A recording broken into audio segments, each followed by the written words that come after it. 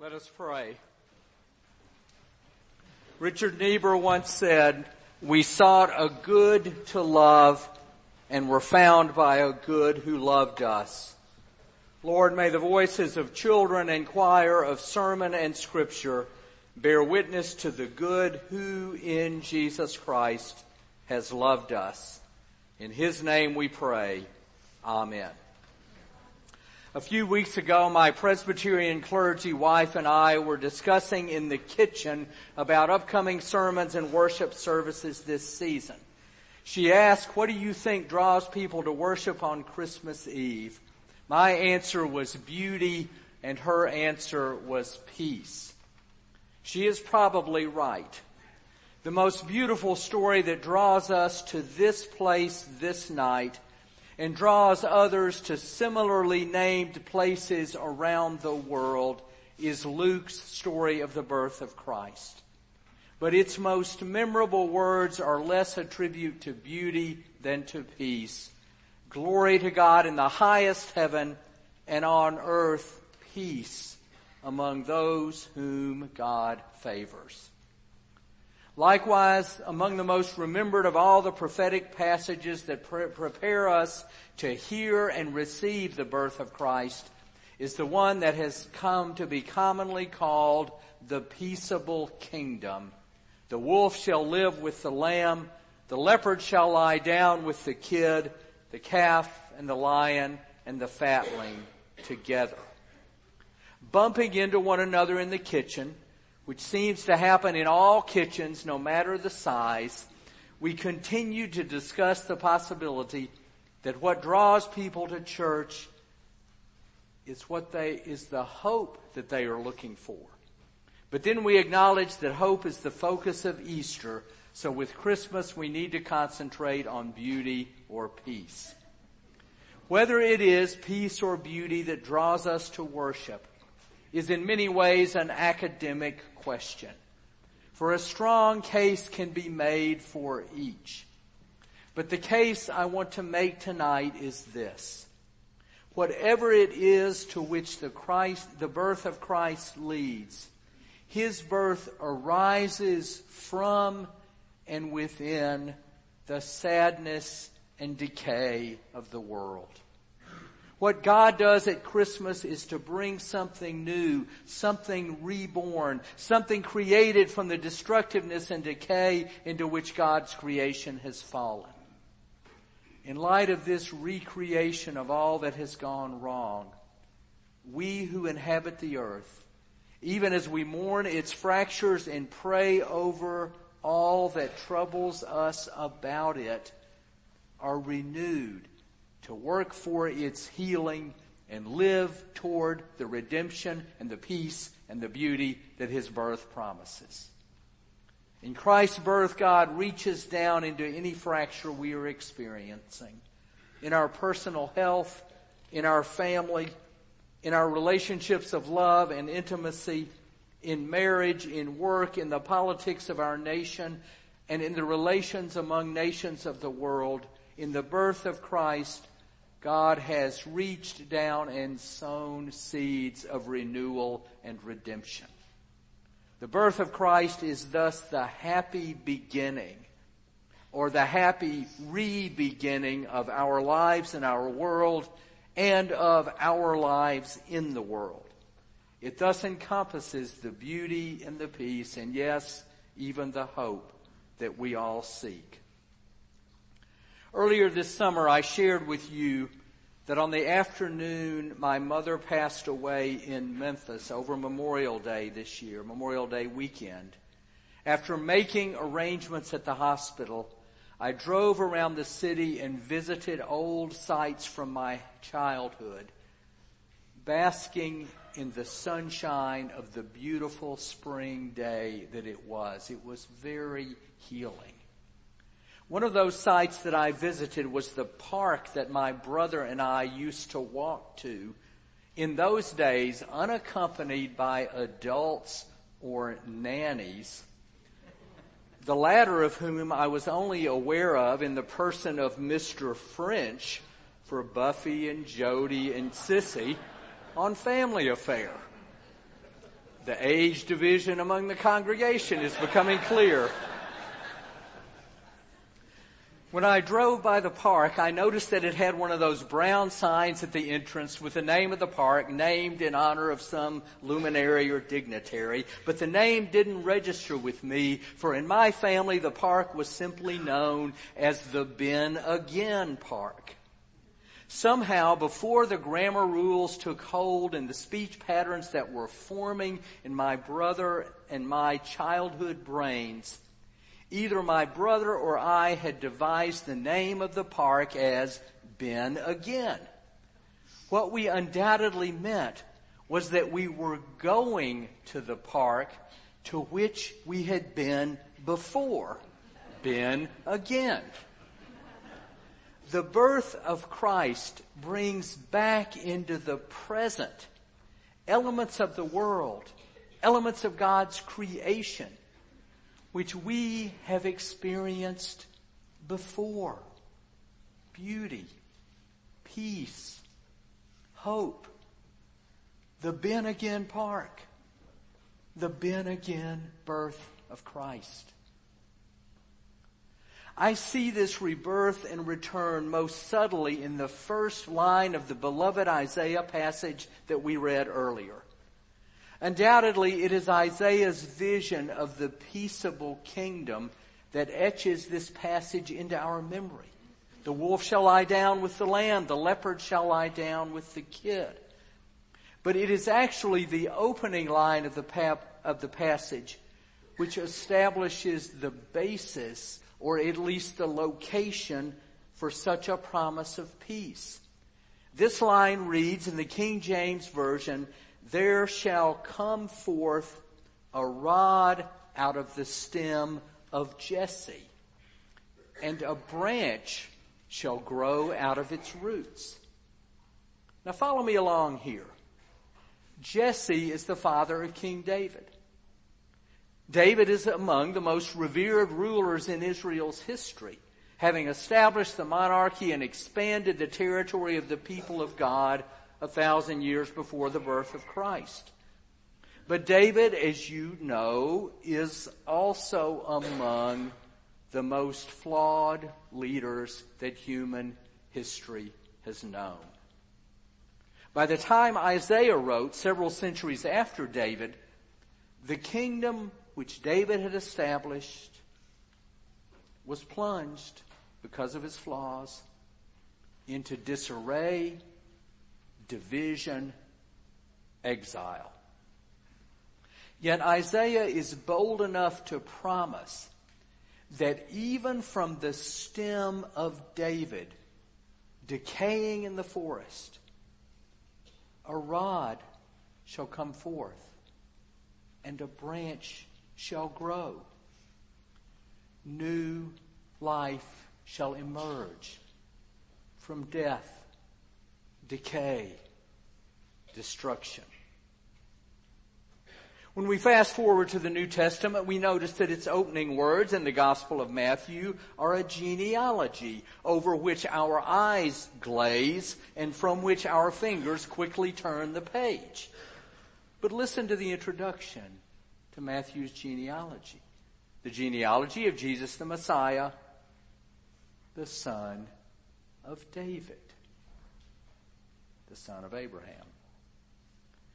It is from the timber decaying on the forest floor, the fallen branch of Jesse's son David, that ultimately produces the Messiah, Jesus Christ, the son of David. And it is this same Jesus Christ, the Messiah, who will grow up to embody the characteristics of peace that draw us here tonight. The Spirit of the Lord shall rest upon him, the Spirit of wisdom and understanding, the Spirit of counsel and might, the Spirit of knowledge and the fear of the Lord. His delight shall be in the fear of the Lord. Therefore, in Christ's power and under Christ's ultimate rule, the wolf shall lie down with the lamb. The leopard shall lie down with the kid. Now, speaking of limbs, I want to go out on one now, at least pastorally. Unlike many churches and synagogues of all stripes across the country, you've read about it in the papers, how much in decline religious institutions in America are. Our church is actually doing well. The past 6 months have brought an uptick in almost every category of measurement, attendance and participation and financial giving and growth and membership. As a pastor, I could not be happier. But some of what is going on in our individual lives is not as flourishing. It's more trying, more tragic. A brother and sister in our congregation are spending their first Christmas without their mother. And their aunt, who is now their parent, is spending her first Christmas without hers. Some in the congregation are facing uncertain or even discouraging news from some of the finest doctors and medical facilities in the world. A seemingly higher number of people in the congregation have lost parents this year. For several, the last living parent. For some, both parents. A beloved couple in the church who've been married over 70 years lost their daughter earlier this year. And each struggle with the fatigue of aging as they draw ever closer to the valley of the shadow of death. After the early service this morning, the 11 o'clock service this morning, there was a dignified man who came in to the building about the time we were having fellowship. He was carrying a knapsack, backpack, and went to the reception table and got some food and was very gentle. And I made conversation with him, and I had my robe on, and he asked if I would pray with him. And I said, of course I'll pray with you. So we went into the chapel in the next room, and we sat down. And he began to tell me a little bit about what he asked me to pray for. And then I pressed him some more, and he opened up. A year ago, his father died. This man's about my age. A few months later, his ex-wife, who was raising their 16-year-old daughter in another state, was killed in a car accident. About 4 months after the daughter came to live with him, and he tried to manage the significant amount of psychiatric medication she was on,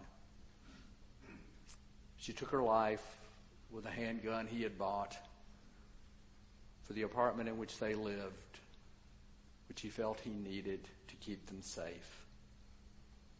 And he was here this week, not in a city that he's familiar with, to take his mother's ashes and bury them in a local cemetery, as she too passed away 2 weeks ago. I don't always carry cash, but he wanted to get back to Houston, where he lives and has a job. And I happened to have enough cash in my wallet to give him for the ticket that he needed, the Greyhound ticket that he needed, and about another $15 for food along the way. So sometime, I think he said at 1:50 a.m., a few hours from now, he'll board a bus, presumably, and go home. But he's Presbyterian. I used to live in Houston. He's mentioned a couple of churches that he's been to. He knows his way around. He says he will get a therapist, as I believe he will. And I suggested another church to go to that I know is near the part of town that he lives. I think he will find life out of the decay of the last year. And not to keep it just on the personal level. A few days ago, I read an article entitled "The New War Against African Christians." It's about the threat to Nigerian Christians from a Muslim extremist group. The author, Bernard Henri Levy, began this way. A slow-motion war is underway in Africa's most populous country. It's a massacre of Christians, massive in scale and horrific in brutality, and the world has hardly noticed. He concludes, I have the terrible feeling of being carried back to Rwanda in the 1900s, to Darfur and South Sudan in the 2000s. Will the West let history repeat itself in Nigeria? News of this threat was new to me, and I pride myself, at least to some degree, on keeping up what is going on in the world. But I sometimes feel that the frenzy and division of the political culture in our own country has left us unaware and insensitive to what is going on in other countries, among other peoples. In some ways, we've become like a family so involved in our internal feuds that we barely notice that the neighbors up the street have now called the police 3 times on their uncle who lives in the basement, and that the widow next door grows lonelier and more isolated by the day. It is a unique form of decay, of dead timber on wet forest floor that we seem to face. But into this Davidic line of decay, the birth of Christ comes, and it brings with it the beauty and peace and, yes, the hope that we seek, all of which we have seen tonight in what we have sung, in what we have heard, in what has been read before us. Like its harbinger in the ancient woods, the shoot from the stem of Jesse, the birth of Christ is connected with so many aspects of life that grow out of dead timber, dead wood, fallen trees, that we cannot help but believe that in this birth God is doing something dramatically new. Think for a minute of all the ways in the past that God has used wood, timber, as an instrument for renewal. Remember God appearing to the elderly and childless Abraham by an oak tree with the promise of a son. Remember Aaron's rod blossoming and his brother Moses' staff parting the waters of the Red Sea so that people might cross over into freedom. And then that same rod turning sweet the bitter waters of Marah so that the newly freed people could drink in the wilderness that followed. Remember God's rod and staff comforting David after his fall and failure. And remember the words he penned in their honor, thy rod and thy staff, they comfort me. And then recall as well the most significant depiction of wood in the Scriptures, the cross of Christ. The Christ born in a wooden manger grew up to be crucified, and in the words of Peter, carrying up our sins in his body on the tree, so that by his wounds we are healed. A terrific scholar, Francis Young, whom I've rediscovered in the past year, writes eloquently of the way the branch in the woods, the fallen tree, the timber of the cross are all signs of peace and beauty and hope. She refers to the generative role of the cross as tree, the shoot out of the stock of Jesse. As tree of life, she writes, the cross is the fruition of God's creative intentions, generating new life out of death. Even in the midst of decay and dissolution, life is potentially joyous, creative, full of vitality, beautiful and variegated, a source of wonder, a source of transcendence. Brian Doyle, who made his living as a writer, passed away in 2017 at the age of 60 after a brief illness. Among the final words he penned, he wrote, were these: "We are only here for a minute. We're here for a little window, and to use that time to catch and share shards of life and laughter and grace seems to me the greatest story that anyone could write. A 17th century hymn proclaims, "Faithful cross the saints rely on, noble tree beyond compare. Sweet the timber, sweet the iron, sweet the burden that they bear. A shoot shall come out from the stock of Jesse, and a branch shall grow out of its roots. Sweet the timber, sweet the manger, sweet the cross." Amen.